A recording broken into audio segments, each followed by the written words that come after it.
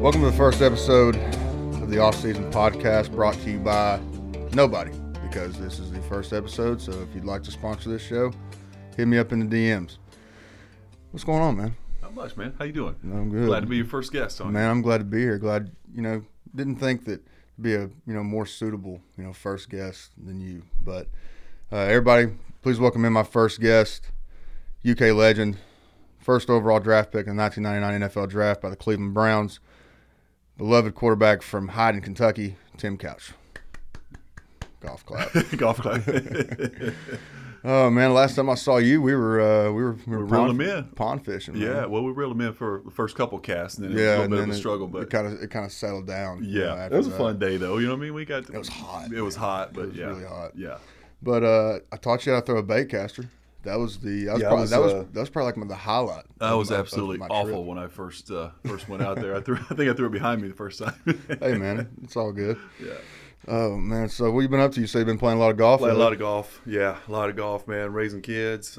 My youngest is playing travel baseball right now, so we got that going on. Yep. And then my oldest is playing. He's a freshman over at Lexington Christian Academy. Yep. So he's playing football. They got their first game Friday night, man. So who they got Friday? They play Louisville. Is it DeSale? Louisville. Those DeSales? Yeah. Yep. So they play up in Louisville, and he's playing. He's your position, man. He's playing linebacker. Is he really? Yeah, linebacker and tight end, man. We'll have to get some off-season drills going. Oh, that'd be great. At the end of the year. He's a big kid. He's 15 years old, but he's already 6'4". Wears a 14 shoe. Wow. Yeah, he's a big boy. I think the tight end route's going to be calling his name. Yes, definitely. So he's got the build for it. Oh man, since the last time I saw you, you said you've been working out. Yeah. Playing golf. You're looking good. It was the picture that we put up after we got done filming our episode, and everybody was like, God, who's the real linebacker here? Who played linebacker? Who played quarterback? I was like, damn man, I got to step my stuff up. I got to get back in the gym. So that's really, honest to God, like really one of the big reasons why I've been getting back after it. I was like, damn, I do kind of look small. Well, I've had a lot of free time to just pump weights, man. When I got done playing, I was only like 30 when I was done. So I just and I was always into fitness and being staying in shape and stuff. It's just a different style of training now. Because when I was playing, I didn't want to be big and bulky, for trying to throw the ball. So I didn't want to be stiff and stuff. So now I just work out just for size and to be lean and that kind of stuff. And I feel better. When I don't work out, I definitely notice a difference. So I've been on it, man, for probably the last 10, 12 years, like pretty hard, pretty consistent. And, so I got a gym in my house, so it's nice and convenient. Just walk downstairs and get it in, man. Didn't have to worry about the quarantine life of not being able to go to the gym. Right, yeah. What would you say would be the biggest transition from working out as an athlete to just working out, just every day to day? Yeah, I think as you get older, it changes for sure. When you're working out as an athlete, you're training for something very specific. Your body, you need to be ready to take on offensive linemen, meet running backs in the hole, that kind of thing. As you get older, you don't need that, man. You don't need to go squat 400 pounds or deadlift this or that. I mean, you're just trying to, walk around and look good, be healthy, feel good, make your body feel good. So I noticed, just started training differently as far as like, wasn't training for anything specific. When I was training to be a quarterback, it was a lot of core work, a lot of rotational stuff, a lot of jump rope, for my footwork, stuff like that. Now it's just, I'm just trying to, go in the gym, build muscle, and make my diet the right way to, kind of support that. Getting a lot of protein in, trying to, stay well hydrated, all that kind of stuff. So, it just changes as you get older. I train a lot differently now that I'm 43 years old as I did when I was 35. Right. Your body just feels different, man. So you just listen to your body and adjust to it. Some days you wake up and you go to the gym and your body's like, nah, we ain't doing that today, bro. You get under a squat rack and you're like, no, that's not gonna happen. So you just listen to your body and adjust to it. What do you think about when you see like I remember seeing Deshaun Watson when he was in college? What do you think about seeing quarterbacks now like power cleaning 315? 330, things like that. Was that ever a thing that you guys implemented when you were even in college or in the pros or anything like that? I think it's different now. These guys they're training differently. Like Cam Newton. Cam Newton's I've met him a couple of times. He's a big man. I mean, Cam's probably Superman. Yeah, I mean, I'm 6'5", 240, and he made me look small when I stood next to him. I mean, he's probably 6'6", 250-ish. I mean, big dude. So these quarterbacks are different breeds now, man. They're training differently. Back when I was playing, they didn't even hardly let us, bench press or do any like cleans, anything where we're putting our shoulders in those, those positions where you could, tear a rotator cuff or do something like that. So we were just really training, just to throw the ball. We weren't training for size or strength or anything like that. We were just trying to, train to, help, stay in recovery mode and, trying to get the core strong and, just trying to, build a base, good strong base in your legs so you could, drive the ball a little bit. So, just a different style, different method now. Yeah, that's the thing when I think back on, training as an athlete growing up, even, throughout high school and especially when I got into college. The big thing that I remember always my strength coaches talk about was bar speed. Mm-hmm. Just throwing. It's not about how much you can lift. It's about how fast you can get it up. Yeah. And now, that I'm out of it, I concentrate more of slow and focused reps, and I actually get I actually just feel more out of it, other than just dropping the bar like a rubber band would or something like that and trying to lock it back out. But yeah, definitely. It seems like every year that strength and conditioning has made players bigger, faster, stronger somehow each and every single year, and literally down to a science of how to get guys, to be top tier athletes. Not only in college football but at the professional level as well. Which means that how much time and effort actually goes into that. With these off-season workout programs. So I'm actually kind of anxious to see, with college football starting up this week and the NFL coming back this week. With COVID-19 and everything coming through, causing, people to shut down work, people to shut down the leagues. We're just getting started back with football. It seems like, football was the last thing that kind of was here. Right. And then COVID kind of hit like around February or March. Yeah. And then now football's kind of back. So didn't get to see a whole lot of basketball in between, but, we got the bubble and things like that. Mm-hmm. And, for me, when I see football come back this season, especially for college athletes, I'm wondering if the time that it takes, to build an elite college athlete with these off-season workout programs, not only am I anticipating to see overall performance, but I'm also interesting to see what the injury rate's going to be. Because I know one thing that, that Coach Ed and Coach Hill always talked about with us is that, we're here to make you bigger, faster, and stronger, but the things that we do in here also is to help prevent injury, that you go out there on the field, be able to cut on a dime and have strong legs, strong cores, and everything else to do it. So, we were doing ankle work, and everything like that in between just to give us an edge. And so I'm anxious to see with kids having to work out on their own, have coaches send them workouts through email or just try to find a place to work out in general when everything was shut down. It was only – I think about a month and a half, 2 months for Kentucky maybe on the gyms. But I can only imagine, having a college program that gets shut down in March, not able to have spring ball, barely even able to have summer workouts, and then you're right back into camp. Because that's such a vital period, to almost rebuild your body from the season before. Absolutely. I think those are all great points, man. As athletes, we're so structured in our routine. We're when this part of the year is over, we go right into this, we go right into that, and it's all laid out for you. With the strength coaches, and you go in there and they got your program laid out for you, and you just go knock it out. And now, like you said, that they're doing this stuff on their own. How many guys are disciplined enough to wake up and actually do that stuff and go do it when the coach is not standing over top of them making them do it? So then you absolutely worry about the injury rate. Or guys going to come in and are they going to be in shape to play football? I mean, it's a quick turnaround from that time when the time they said, okay, everybody's welcome back now on campus to we're getting ready to kick this thing off. It's a very short period of time for these guys, a lot shorter than they're used to having. Right. So we'll see how their bodies hold up, man. I hope that guys were disciplined enough to do the training and by themselves and get it in when they can. But it'll be interesting to see, man. It's unprecedented times what we've got going on right now with this COVID stuff. So I can't imagine trying to be an athlete, this year and having an off season like that, trying to get ready for a season. So it's certainly challenging on those guys, but you know what? Everybody had to do it, so it's all level playing field with everyone. So we'll see how it goes. Man, I'll tell you what, probably one of my favorite days in strength conditioning with Coach Ed and Coach Hill while my time at UK was the first day of summer workouts when we'd come back from going home in May. Yeah. So I would go home. I went home my freshman, sophomore, and junior year for May.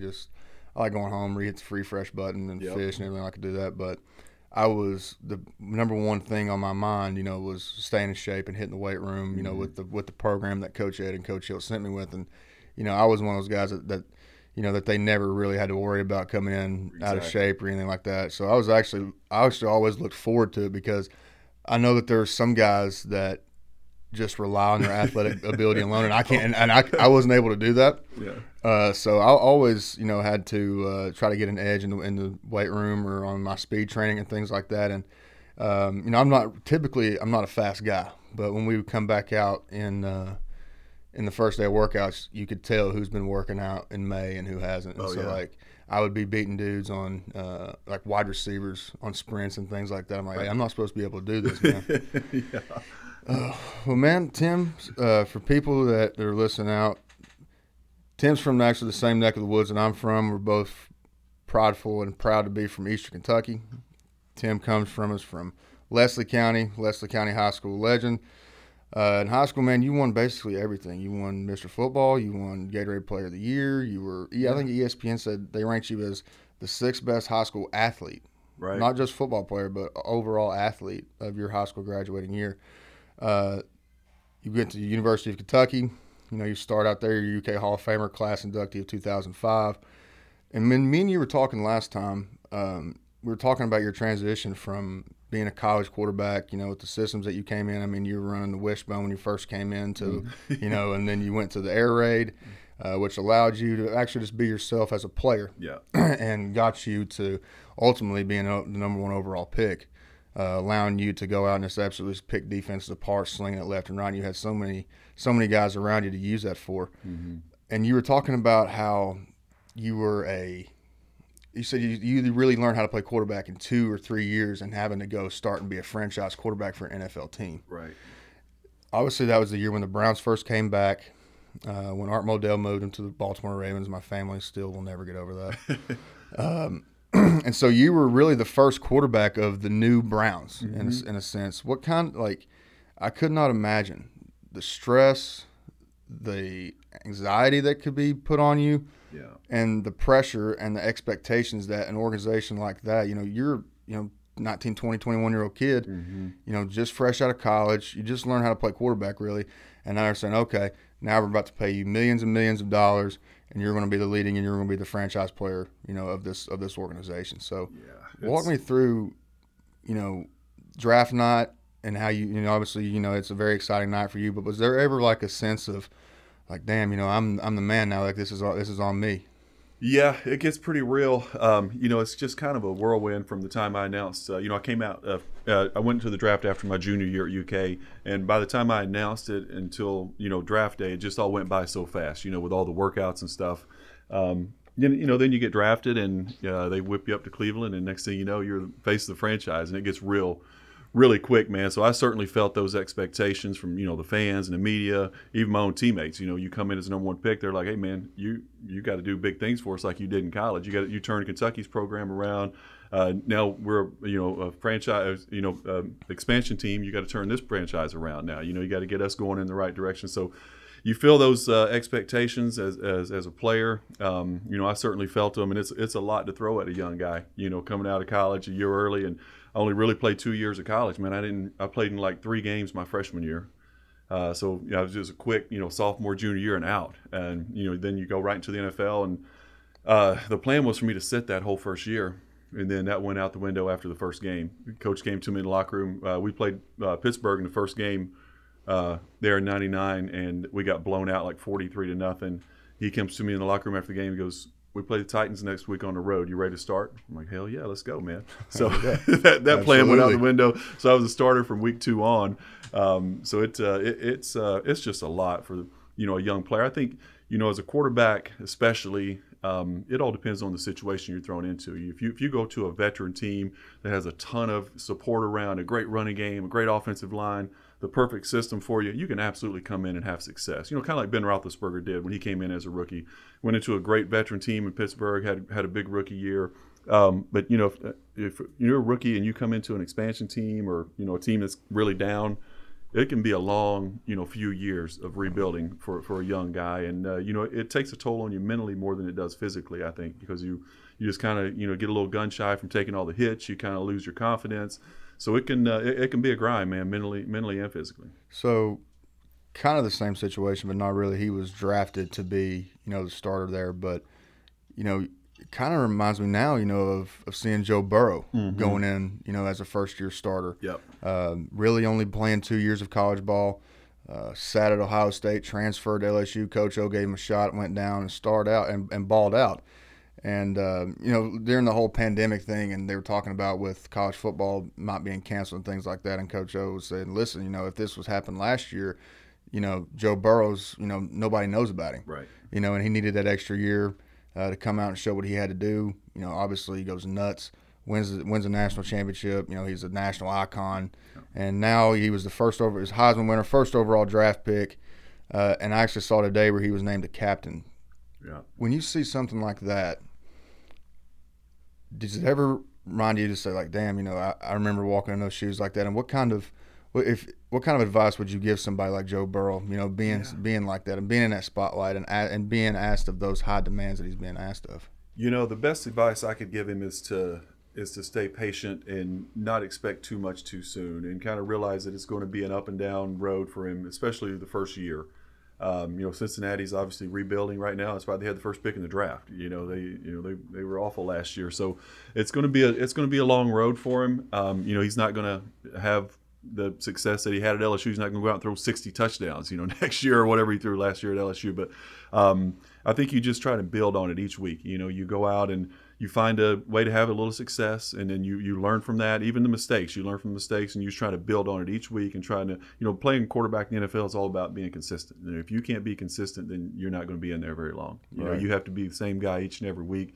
You have to stay healthy. You can be out on the field. But, I think Joe is one of those guys that, I don't know him that well. I just know, watching him and from a distance, that he seems like a guy that can handle those expectations. His personality is a guy that can, manage that. I think he's very down to earth. He's very humble. He's not a guy that is going to get overwhelmed by the publicity, the hype, the expectations. I think he's a very level-headed guy, and he'll do just fine.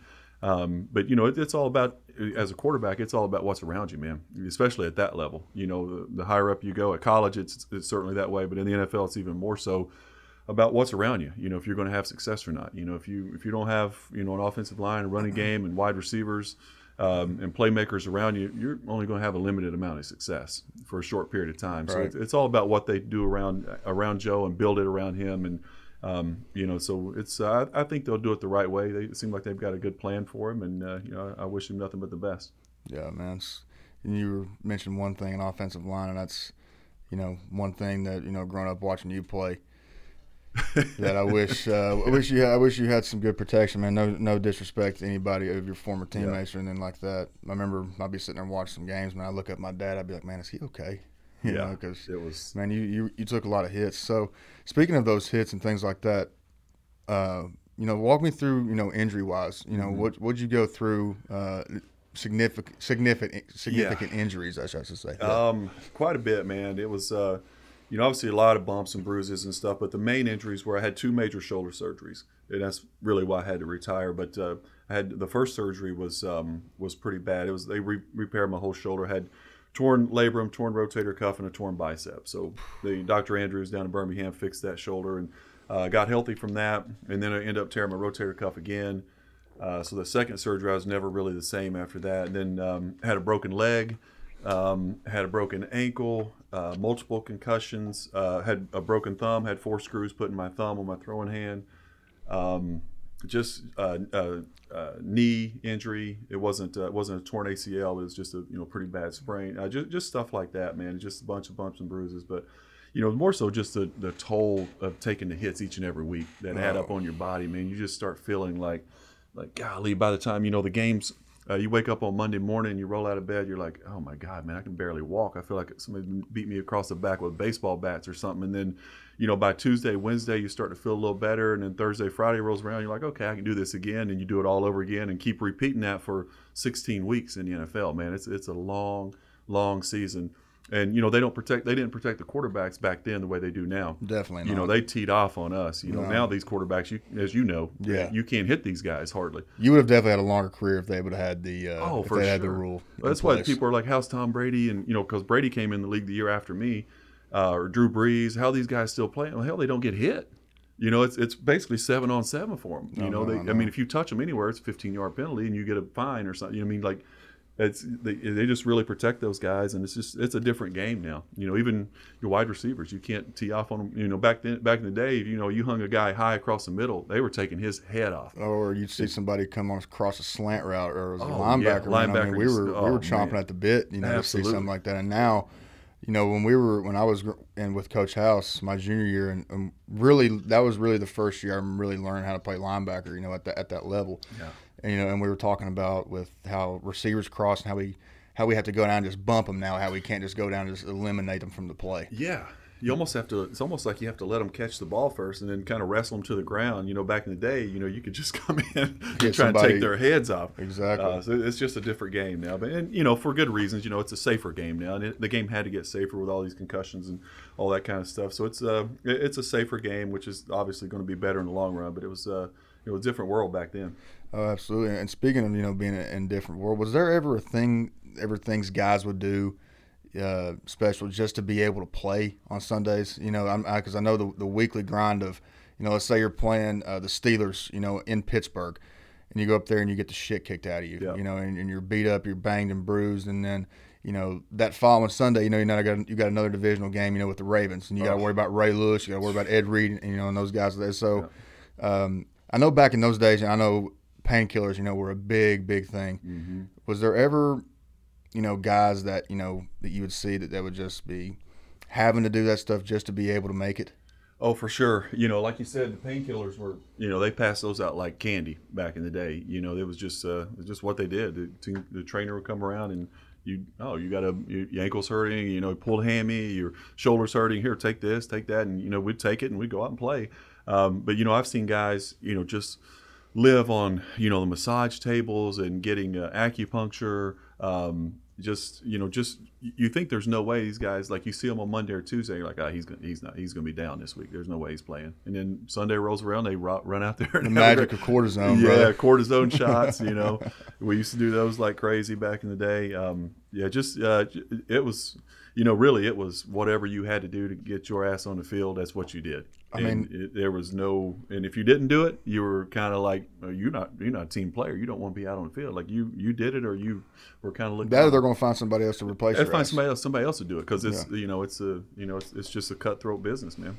So just talking like how we are right now, just doing anything to play. That's when I was growing up and how I was taught to play football was that if you can walk, you can play. Mm-hmm. And a lot of times, I played with some injuries, I probably shouldn't have. But, we're sitting here talking about, what they would do with painkillers, things. I remember when I had my back injury my junior year. So I had a great camp. We're rolling in. We're getting ready to play our first game. And I'm sitting there. I'm actually stretching. And I feel a pop, in my back. And I've always, had a really bad lower back problem just because, in high school going back to training, I was always, just trying to just improve myself to be the biggest, fastest, strongest kid, out there, knowing that if I was, I'd have a pretty damn good chance, of getting seen, and getting out and making something for myself. And so I was always trying to see how much I could squat, and things like that. So that led to, little back problems at an early age. But I remember when, I would have to go to class. And I would have this, butt pad almost that I'd have to sit on and, lean against. And I'd be sitting in class like this. And everybody's like, dude, what the hell's wrong with you? I'm like, dude, I can't fucking walk. And if you look back on it was actually one of the plays against Florida when we beat them at the Swamp. I had a wide-ass open shot on Felipe Franks, dude. And you see me coming in there, and I look like a 65-year-old man running back there because, my back is just grinding. And my right leg's stiff. Yeah. But I remember I used to take a 500 milligram Tramadol before the game, mm-hmm. and then a 500 milligram Tramadol at halftime. Uh-huh. And I remember getting home, dude, and when that stuff would wear off. Oh my God, you come down so hard off that, dude. I would be in a fetal position. Yep. Sitting there in my back and my joints and everything else just aching, and then, from Sunday. you're in there in the training room getting ice and stem, ice bath, literally anything and everything you can do just to be able to make the walkthrough practice on Monday. Yes. And so I could only imagine, what the regimen would be, for you, but especially back in them days with, how, everything literally now is how as we move forward, obviously we get better with technology and we get better with, systems and things like that. Seeing that how you guys, I've lost my space here. Good thing we can go back and edit this. All right. So you got drafted in 1999. You were in Cleveland until 2003. Then you went to Green Bay. Went to Green Bay. Yeah. Then you played a year in Canada, didn't you? No. Didn't? No. I went to Jacksonville. Green Bay, that's where I had my first shoulder surgery, and then got healthy from that, and then tore it again, and then I ended up in Jacksonville for training camp. But that was just not the same. So you were only there till like 05, 06? Yeah. Okay. Yeah. So what was like, you've known football your whole life. That's the number one thing. You eat, breathe, sleep football, and that's what you revolve your life around. That's what you set your schedule around. Yeah. That's what you're known for, and everything in between. What was that transition like, after football when you hung up the pads and you're just Tim Couch now? Hardest thing I've ever done. Like literally, like you said, it's just who I was. And then I'm 30 years old, and you're going to say you can't play anymore? I'm like, man, I really didn't know what to do. I didn't know who I was. I didn't know anything about myself other than I play football. And that's a tough transition, man. I know a lot of guys when they're done playing, they really struggle with, well, what the hell am I going to do now? And as a football player, as an athlete, you get in that mindset, man, where you just kind of see yourself as invincible, like it's never going to end. You're just like, I'll play this game forever. And then you realize you're not going to play anymore, and it's just over. And you got to figure out, kind of who you are. You kind of reinvent yourself, and for me, that was really tough. I went through probably the first couple years when I was done playing. I was living down in Fort Lauderdale, had an unbelievable life, man. I made, enough money to last a lifetime, and, was having my first kid.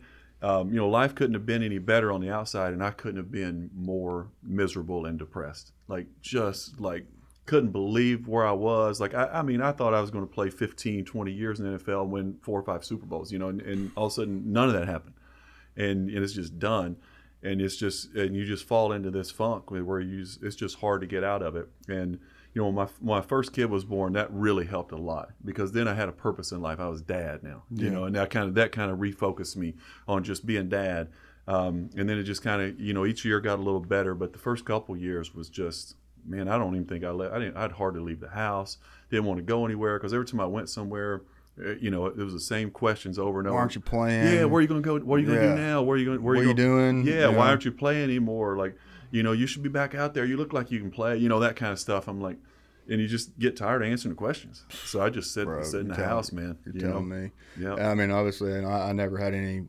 Obviously, I never got to go past college or anything like that. But around here and being from Kentucky, and with UK being, I think people look at Kentucky athletics, almost as our pro team in Kentucky, because for sure. Our closest teams, are the Bengals and the Reds, and with how much pride everybody has, to be a Kentucky fan and things like that, especially with social media and everything like that. First off, I couldn't imagine, what kind of scrutiny you would have went through if they would have had social media and them stuff back in them days. Because dude, correct me if I'm wrong, but wasn't there one game when you got hurt and they cheered? Yeah, which is crazy, because it was a year that I took them to the playoffs. So I got knocked out. We played the Ravens on Sunday Night Football, and I got knocked out cold. They snapped the ball over my head in the end zone, and I ran back to get it, and I was trying to pick it up where I could get outside the pocket and throw it away. And as I picked the ball up and I turned around, they hit me in the side of the head, and I was just out. Don't remember going to the game. Don't remember being there. Nothing. But yeah, apparently, when I was laying there, totally unconscious, the fans because we were having a bad game. Hell, the Ravens were freaking unbelievable. We were struggling. And so the fans started cheering, and they put microphones in front of me after the game, and I just dog cussed the fans. I was about to say, man, you're out there giving everything you got. Yeah. Every I mean, game in, game out. Those people have no idea what you're going through mentally, what you're having to do, what your body is doing physically, how you're even having to cope with that. Right. So it's like, who the hell are you to sit there and do something like that? Especially at home, you're getting, and I'd already been there for 4 years, as a starting quarterback. And they're going to cheer when I get hurt, and then it obviously worked out. I mean, I got up and played the next week, and we ended up making the playoffs. It's the only time the Browns have been in the playoffs in the last 20 damn years. It was. I was furious, to be quite honest with you. I couldn't believe me being there, being right on the ground floor of the expansion team, and going through all that with them the first year and getting. I got sacked the NFL record 63 times my rookie year. I mean, they were beating the hell out of me, and I got up every time and walked back to the huddle and picked myself up, and then they're going to cheer when I get knocked out. And knocked out cold. Out cold. Yeah, I just couldn't believe it. I was actually stunned. But that's the way it is. In the NFL, fans can be that way. You're making a lot of money, and they don't feel like you're playing up to the expectations they have for you. They're going to boo your ass. They're going to talk about you on the radio stations and on TV, and that's just part of the job. But I just thought that was a low blow. I mean, even if we were playing on the road, if a quarterback or any player gets knocked out, no, you don't cheer for anybody getting hurt. No. That was just, especially your own starting quarterback. I mean, I just thought that was pretty crazy. Just even sit there and try to think about that and wrap my mind around somebody's thought process of trying to do that is it's like, what the hell are you thinking? I know. But man, the struggles of being a Browns fan. I mean, you can't put it into words. No. Almost. No. My family has been Browns fans, like I've told you before, ever since I was born. My granddad was a big Browns fan, my uncles, my cousins, we always went and go to Cleveland games. We watched you play, we watched everybody play. And it's actually funny, we just call it's the no energy stadium is what my Uncle Roger calls it. So yeah, it's actually pretty funny. But and looking back at it now, there's obviously the famous jersey, of the quarterbacks that came after you. I think it's 25. I think Baker was 25, or 26, something like that. Yeah. And I know some guys that came after you. Doug Peterson. Oh, I know Doug. Yeah. Doug was my backup there for a couple years. Didn't he back up Favre for a couple years? Yeah. He backed up Favre, and then he came to Cleveland, and then he went back to Green Bay. I played with Doug in Cleveland and in Green Bay, actually. Okay. Yeah. And then now he's a Super Bowl head coach. Yeah. You had Jeff Garcia come in there, Trent Dilfer, Charlie Fry, Derek Anderson. Drafted Brady Quinn. Drafted Colt McCoy. You had Jake Delhomme come in there, Brandon Weeden, Brian Hoyer. Yeah. Obviously, how can we get Johnny Manziel? You got Kaiser, DeShone Kaiser, RG3. Yep. And then with a new staff that came in, we brought in Tyrod Taylor and Baker Mayfield. And one of the big questions that I've always had, as a Browns fan is that it seems like the Browns can never get something set in stone and roll with it. It's almost like we're trading, we're getting rid of head coaches after 1 year. We're making hires that don't make sense. Thank you. That's what I've always said. We're making draft picks that don't make sense. We're trading away stuff that doesn't make sense. Is it just the inconsistency of the organization that you think that can't take the Browns to where they need to be? I think that's exactly what it is. There's just so much turnover in that organization, from general manager to head coach to quarterback, year in and year out. You're never going to build anything like that. You're going to have down years in the NFL. Look at the teams within the division that are like Pittsburgh, Baltimore. They've had the same head coach and the same damn quarterback. Well, until they had Flacco and in Baltimore, but the same head coach. For years and years and years, and they've had ups and downs. They don't fire the coach every time they have a bad year. They stick with him, they build the program, and they stick with their quarterback, and they just build it around him, man. The Browns, if it's one bad year and the coach is gone, I mean, I don't know how many coaches they've had for one season up there, but I know it's a lot. Baker's going on his fourth head coach in 3 years. That's it's crazy. Insane. I mean, how do you expect anybody to have success? I had 2 head coaches in my 5 years there. Had 3 offensive coordinators. It's just, I understand the business aspect of things. I mean, obviously, when things aren't going right, obviously you got to change something to bring something in, but you don't have to clean house every single year because you're not going to establish, you're not going to establish a ground base. You're not going to establish, anything. I agree, and they do it year in and year out. So hopefully they've they stick with this new coach. I think he's going to be good. And Baker, he's shown his rookie year what he can do. With some talent around him. They've really put a lot of talent around with Chubb in the backfield. Man, he's got talent all around him. All around him. Jarvis, OBJ. They got the big tight end from the Falcons. Is it Hooper? Yeah. And they just drafted Jed, out of here. Yeah, I got big Jed at left tackle. They're building it the right way. They just got to stay with it, man. They just can't give up on it this time. Do you think that after Baker's rookie year, he's a Heisman winner, comes in with all this hype around him? Obviously, he's kind of out there, kind of brash. Don't care what you think about me. Hate me all you want type attitude, and he's always seen success.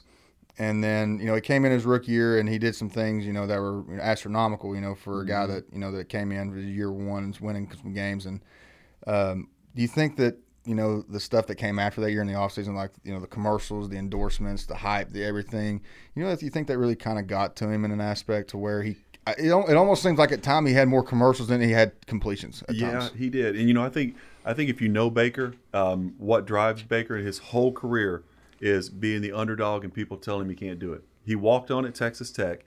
Nobody even offered him a scholarship. Then he transfers. He walks on at Oklahoma, wins the starting job, wins the Heisman Trophy. He's always been told, you're too small, you can't play, we don't want to give you a scholarship. He's always been that underdog role. And then, like you said, he comes in his rookie year, he breaks the all-time NFL touchdown record for a rookie, he broke Peyton Manning's record, and then he's on every damn commercial that you see.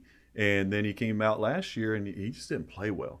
I mean, certainly the team around him let him down a little bit, but he just didn't play well at all. And I think this year, from what I've seen, we're getting the old Baker. He plays better pissed off. Yeah. Like you said, he's a me against the world type guy. I'm going to show you, talk trash about me. I think he feeds off that. And last year, after his rookie year, everybody was telling him how great he was, and I think he didn't respond well to that because he's never been told that. He's always been told, you're too damn small, you can't play, and that's what drives him. And he just got to get back in that mindset of being I can't, basically like he is, walk out there, I don't give a damn what you think about me, love me or hate me, I'm going to be who I am. And he gets back to that, then I think you'll start seeing the results on the field too. It kind of seemed just from watching how they played, body language and things like that, it kind of seemed like Freddie Kitchens didn't really have a hold on that team at all. Yeah, when I was up there, I do their preseason games, and I love Freddie. Freddie was a great dude, man. But yeah, it just seemed like the discipline wasn't there on that team.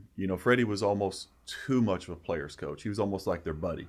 Yeah. And head coach, you got to have a little, you got to be able to put a little fear in those guys. Yeah. And I think, not that they didn't respect Freddie. I think he was just almost too nice to them all the time. And, they kind of got a little loose with it. And, the discipline was bad. I think they led the NFL in penalties last year. If they didn't, it was way up there. They just made a lot of mistakes, man. They turned the ball over. They beat themselves almost every game. Even games where they absolutely should have won, they outplayed the other team, they'd find a way to lose it. They'd do something stupid at the end. Yeah. So it's they even had an attempted murder on Myles Garrett there at the end. Seriously, trying to take a dude's head off. Man, I've never seen any shit like that. That was the craziest shit I've ever seen. Especially on the last play of the game. I mean, I've lost my shit before. I mean, everybody knows, I'm infamous, for grabbing, an ankle or whatnot. But that stuff happens. But I've never seen anybody take a helmet off and try to swing and hit somebody. He hit him on top of the head. Hit him on the head. On the head with his own helmet. Yeah. Think how degrading that is. Oh. to sit there and get hit with your own helmet. And dude, I don't know if you've ever seen Myles Garrett in person. He is a massive. I wouldn't want to get hit in the head with a helmet by him. Dude, I'm telling you, I wouldn't want to get hit in general. Oh, dude, he's a freak, man. I'm telling you. So, what do you think that coming up with this year? With the talented guys, that we've mentioned across the board, Chubb, OBJ, Jarvis. What do you think that those guys have to hone in on, with Odell and Jarvis being some of the most explosive wide receivers in the league? Mm-hmm. What do they have to do, to get open and get Baker to them the ball, and obviously to transition that and get in the end zone and scoring points? Yeah, I think it's learning a new system. That's going to be a little bit of a challenge. You're bringing some new guys into a new system, so it's going to be a little bit of adjustment and limited practice time. Like we talked about earlier with all this COVID stuff. Yeah.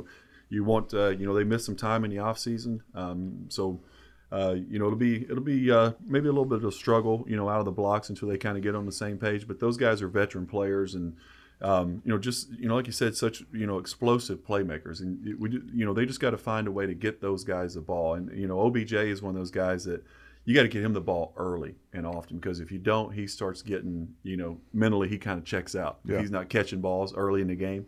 I mean, if I were them, I'd come out and just throw that dude screens. I'd give it to him on reverses. I'd throw him slants. I'd throw him just get the ball in his hands. And then next thing you know, the big plays start coming because he's so explosive when he's into the game. But he checks out. He gets frustrated really quick too when he's not playing well. Jarvis is really consistent. Jarvis has led the NFL in receptions, I think 3 out of the last 4 years. So he's a consistent dude. So Baker's got the pieces around him, man. They just got to find a way to get on the same page. It just seemed like last year, Baker and OBJ, their first year together, they just couldn't get on the same page. Right. Like when OBJ would get open, Baker would overthrow it, or when Baker would finally make a good throw, Beckham would drop the ball, or something. They just couldn't get on the same page. Their timing was off a little bit. So hopefully having a year experience and will help them make the transition and coming into a new offense and everything in year 2. Right. So when talking about vets and guys that have been within the system for a long time, especially in quarterbacks, when you're talking about a team that us in a situation like this, Aaron Rodgers, he's been the man in Green Bay, ever since he was handed the keys from Favre, been the man in it year in, year out, one of the top quarterbacks, if not the top quarterback in the league, and they take a quarterback in the first round in the draft. First off, what kind of message do you think that sends to Aaron Rodgers, and how important is it for him in this camp to is it a mentor, or does it, obviously you want to be a great teammate. Yeah. And you want to see guys succeed, but is it a situation where it was like with him and Favre? I think it's exactly what it is. I think he feels exactly how Brett felt when they drafted Aaron Rodgers, and he's like, well, there's my replacement. It's coming. If I'm Aaron, I couldn't be more pissed off, because he's got a small window left to win another Super Bowl, and they're going to go out and pick a damn quarterback in the first round. Like, hey man, how about getting me some weapons? Because they really don't, other than Devontae Adams, who's he have to throw the ball to in Green Bay? Nobody. I couldn't name another receiver they have. So they need to go out and get him some weapons, and he played at a high level last year. He played great. But they just need to get him some more weapons, and I know he's frustrated with taking a quarterback first, and I don't think he's going to take on that mentor role, right now. I think he's still in the prime, or he still, thinks he's got several good years left, and he's not going out. I don't think he thinks it's his job to go out and get this guy ready to play. He's going out and trying to win games and try to get another Super Bowl to kind of solidify himself as he's obviously going to be a Hall of Famer, but I think you just having one Super Bowl win versus 2 Super Bowl wins puts you in that upper echelon. There's a lot of guys that have won 1. Not many have won 2. Hardly anybody's won 3. And go above that, you're just talking about Brady and Montana, really. Right. That's about it. And Bradshaw. So you get, the more you win, the more elite company you get into, and he's trying to get to that, and they're not doing it the right way to help him get to that point. Because in his mindset, it's like it's still my team. This is my team. I've done it for you. I've taken you to the Super Bowl. Yeah. I've taken you to the playoffs. I've set records. I've done this. I've done that. This is still my team. Absolutely. So, can only imagine. So, we got college football coming up on this Saturday. I think we got maybe a Thursday game. I'm not sure. UK opens up not this weekend, but the next weekend. What do you think about the Cats, man? What do you think's going on with everybody returning? We got a lot of key returning stars on defense and on offense. We got Terry coming back. Coach Stoops has surrounded, them guys with great additions to his coaching staff in the offseason. First off, how important, because you've been here, you've seen Kentucky when you were here, you've seen them, when Coach Brooks was here, when Joker was here. How important has Coach Stoops been to this University of Kentucky football program? Well, I think he's done more than anybody could ever imagine, and I would have bet anything that we would never be at the point where we're at today. I've watched Kentucky football my whole life growing up. I played for Kentucky. I never thought we would have a program like we have right now. And that's credit to Coach Stoops and Vince and all those guys that have built it the right way. But and I'm talking about the way we recruit, the type of athletes we're able to recruit now. Right. And it all started with you and your class. You guys getting you to stay in state was huge. And that's led to other guys in state, to stay in the play because they saw, what you accomplished here. And that's the way it goes. But, the fact that we can line up and just whip people up front, I never thought I'd see the day where we would have an offensive line like we have right now, where we can just run the ball down people's throats and just, and our defensive line, for Kentucky, I always thought we had to be a little bit, I don't want to say gimmicky is not the right word, but I thought we had to be a little bit different than other teams. Like when we were running the air raid, that's why we were able to beat Alabama and LSU and, Louisville, all the teams we beat.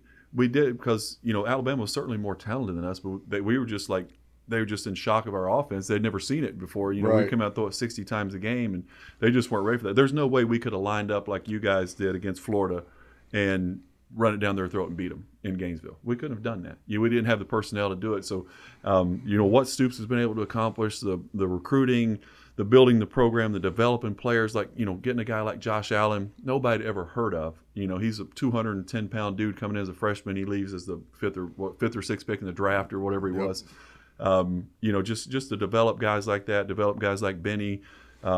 He's just done an unbelievable job, and I don't think he could have done. He can do any more than what he's been able to accomplish. I mean, win 8 games last year with a wide receiver playing quarterback, throwing the ball 2 or 3 times a game. And you guys still won 8. Yeah. I mean, that's unbelievable, man. You won 10 the year before. Yeah, it was some wild stuff, man. Man, that's awesome. Thinking about that, but yeah, dude, the offensive line, man, going up against those dudes every day in practice, it felt like a game. And I think ultimately having that type of talent and having that type of practice where we would get in there it was in season, but, obviously in camp, you got good versus good. Yeah. And then we would get into season and, just for one period, every Tuesday and Wednesday we'd have team run, against the offense. It's ones versus ones. And, just having those maulers come at you every single day in practice, gets you ready for Saturdays for sure. But, really – the person you really got to credit that to is Coach Slarman, man. Oh, Coach absolutely. Slarman that's the anchor of that offensive line room. And man, what a guy. I obviously can't think of the words right now to describe what Coach Slarman, is as a person and what he means to me and so many other people. Just battling what he's been battling through, coming each and every day to practice and giving everything that he has to those guys, and they feed off of it. I talked to Drake, I've talked to Landon, and, they say, hey, man, this guy can come out. He can go take chemotherapy, once a week and come back. Show up with energy and show up like he never missed a beat. We can go out there for 2 hours every day, and give everything we got. So impressive, man. Schlarman was he was my starting right guard when I played here. Really? Yeah, Schlarman and I were teammates. Okay. Yeah. So he was for 2 years. I think he was with me my freshman and sophomore year. Yeah. Okay, I knew he was a little bit older than you. I didn't know he got to play with you. That's pretty damn cool. Yeah. I remember. So it was Coach Slarman was actually one of the first people that saw me to get on, I guess, their recruiting page or whatnot. I remember it was like 7 o'clock in the morning, and we were down in the weight room, and Coach Kenner, my offensive coordinator, had told me the day before, that Slarm was coming in. And so all night sitting there, I'm thinking, okay, what am I going to do? Am I going to bench press? Am I going to power clean? What about, let's think of something that I can do just to catch his eye. Yeah. And so the day comes, we're sitting there, and we're working out. He walks in, big UK overall, pull over sitting there, and I'm like, okay, this is legit. This is big time ball right here. Yeah. And there's class going on upstairs, and it's pouring the rain outside. And by the double doors at the end of our weight room there that we had at the school, you would open up these double doors that led out to it was like a pit almost, and then this little incline hill that would lead right up to our parking lot. And that's where we'd park. We'd walk down and go right into the weight room. We had an old tractor tire out there that had no rim on it. And we would go out there and usually hit it with sledgehammers. Mm-hmm. And just for shits and giggles one day, we were out there, it was before this, and I picked it up and flipped it. I was like, it was pretty heavy, but, we flipped tires before, but, never really up that incline. Mm-hmm. and it was pouring the rain. And I've already bench pressed, I've already power cleaned, I've squatted, I've done everything. And for some reason, I just felt like, that wasn't good enough, that didn't catch his eye. So I don't know what hit me. Is just automatic. It was like a light bulb just hit me. Boom. So go out there and flip that tire up that hill and see what happens. So I get out there and I don't say anything. I just leave my rack. I'll walk out, and Kenner and Schlarman follow behind me, and I just start flipping that tire up and down that hill. And it was like I think it was about 25, 30 feet going up and coming back down. And I remember this every time I see him, or not every time I see him, just when we get to talking, that story always comes up. So that's great. It's great what football can do for a lot of guys. Not just it can change your life, man. I was sitting there and I was telling my friends that if I didn't get a scholarship out of high school, I was going straight to the military. Mm-hmm. I mean, I put literally all my eggs in one basket, saying that, I was going to get a college scholarship to play football or bust. I got a 19 on the ACT. I took it twice. I got an 18 the first time. I got a 19. So that's it. Exactly what I got too. That's it. Yeah. I'm done. I'm not trying to get a 25, or things like that. If it don't work out, it don't work out. And the people that I've gotten to meet, obviously if I don't play UK, I don't get to meet guys like you. I don't get to experience things like meeting Coach Stoops and being really tight friends, with Josh Allen and, mm-hmm. Benny Snell, and things like that. Yep. And football for me has taught me more about life almost than anything. You're going to get knocked down. You're going to get spit on. Mm-hmm. You're going to get your ass ripped. Yeah. No matter if you're working, in the NFL or you're working, at Home Depot. Your right. boss or somebody that's ahead of you, and you're going to get your ass ripped one day, and it's all about how you handle it and move forward. What was some of the biggest things you took away from football that you still apply to life today? Yeah, a lot of the same things, man. Certainly, it changed my life. It changed my family's life. It changed everything. If I didn't accomplish what I did in football, I don't know what I'd be doing right now. I was kind of like you. I put everything into. I had no backup plan. Yeah. I don't know what I would have done. I guess I would have probably been maybe a teacher and a coach or something like that. But, I was going to make it in football, and I was the most determined human being. Failure was not an option. I was going to die before I failed.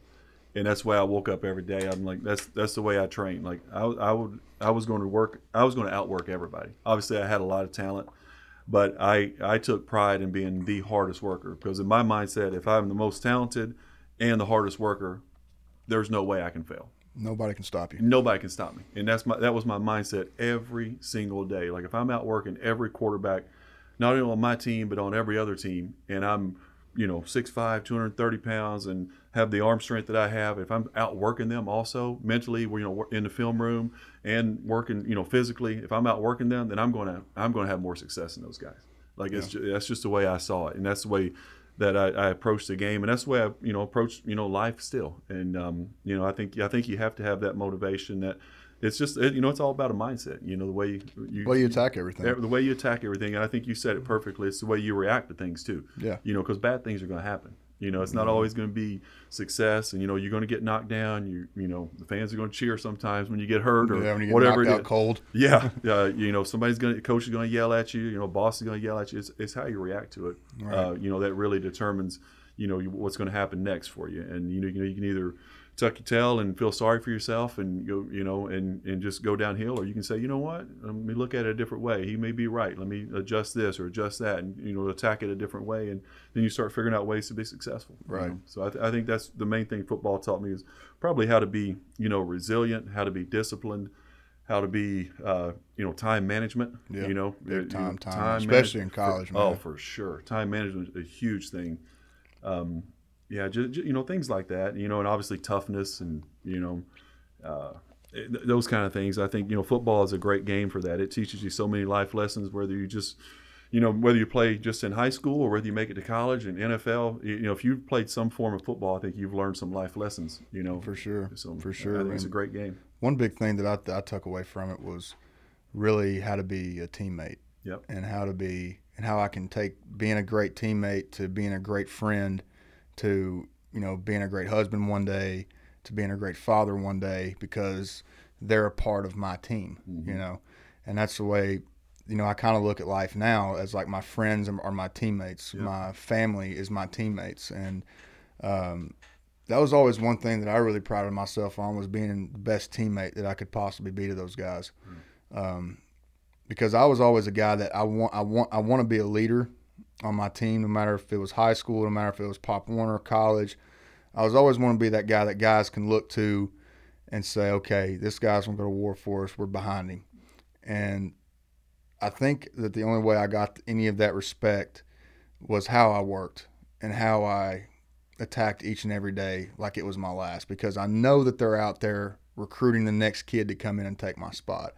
I know that there's guys, ahead of me, that if I don't work my ass off, if I don't stay extra in the weight room with Coach Ed, if I don't get extra film study, because I wasn't that really an athletic of a guy. I was probably the least athletic dude in that linebacker room.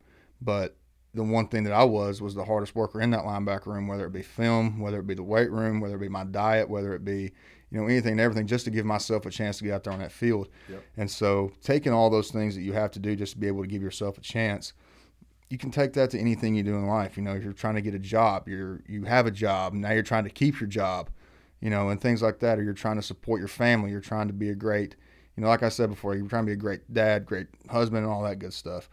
But, okay, got that. All right, let's got a couple more and we'll be done here. Sure. All right, so let's get back into working out, because I know that almost every time that I've posted something with you, everybody's always talking about, how you're jacked and your guns are looking good and things like that. But first off, take me through what's a Tim Couch workout playlist consist of? Workout playlist? Yeah. What are you listening to? There's some Drake, there's some Lil Wayne, there's some country in there. Just stuff like that. If I'm in the car, it's all country. Okay. All country. Yeah. But, in the weight room, you kind of need a little bit more of, a little something to. You ever thrown on Metallica or anybody like that? A little bit. I've never been into that kind of stuff. Never been a rocker? It's always been country for me. That's what I listen to. That's that Hyden in you, man. It is. Yeah, for sure. It definitely is. But yeah, that's about it. But so when I'm weird when it comes to music. So music has been a really big part of my life, with how with workouts before games, and things like that. And one thing that I always just related with was, just heavy metal, rock and roll, get after it type music. That's a linebacker mentality. Yeah, I know, especially right before a game. And I know they say, it's a linebacker thing, but I think it's just a defensive thing, man. I mean, I think we're just wired different. We're out there in our objective, is to kill, basically. Oh, absolutely. And my mindset is like, I gotta stay calm and think. Like I can't just go out there and want to go 100 miles an hour. I got to be like, okay, if they do this, I got to do that and that, and I got a million things to think about. You're like a deer. You guys are out there like deer out there wandering in your field or whatnot. You got to be worrying about the bow hunters. Yeah, absolutely. We're the guys up in the trees with bows and arrows waiting on Earl's asses. Yeah. Man, so going back, with where we grew up in Eastern Kentucky, I know me and you have talked about, with the guys at App Harvest and what they have planned going on.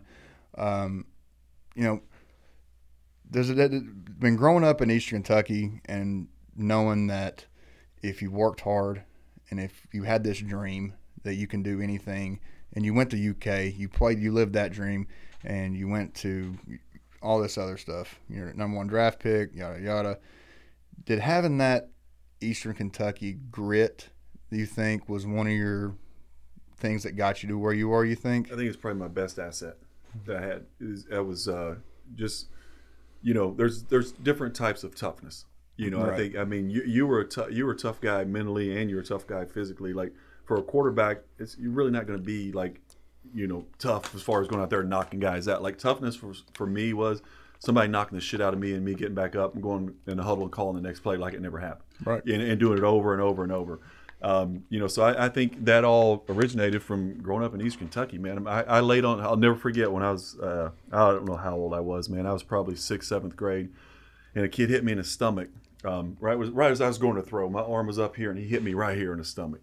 just like, helmet, spear right in the stomach. Yeah. And I laid on the field like I was fucking dead, And my dad got so mad at me. He came down the field and he said, let me tell you something. He said, don't ever lay on that damn field ever again. He said, if you can't walk, you crawl. And if you can't crawl, I'll come and get you. And I said, from then on, when I hit the ground, I bounced up. Right back up. Every single time.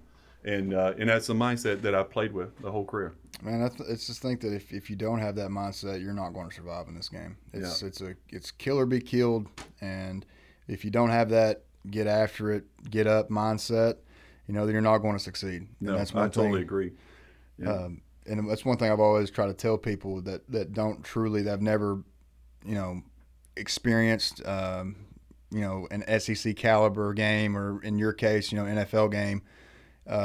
The mental preparation that has to go into that, and the mindset that you have to have just to even give yourself a chance. It's mind-boggling of where our minds can take us and take us into those different places to where, like when I step out on the field, I'm not the same dude that you're talking to right now. Mm-hmm. Like that wasn't me. Nope. And, it was weird how you could go out there and just flip that switch, and it seemed like everything else in your life gone.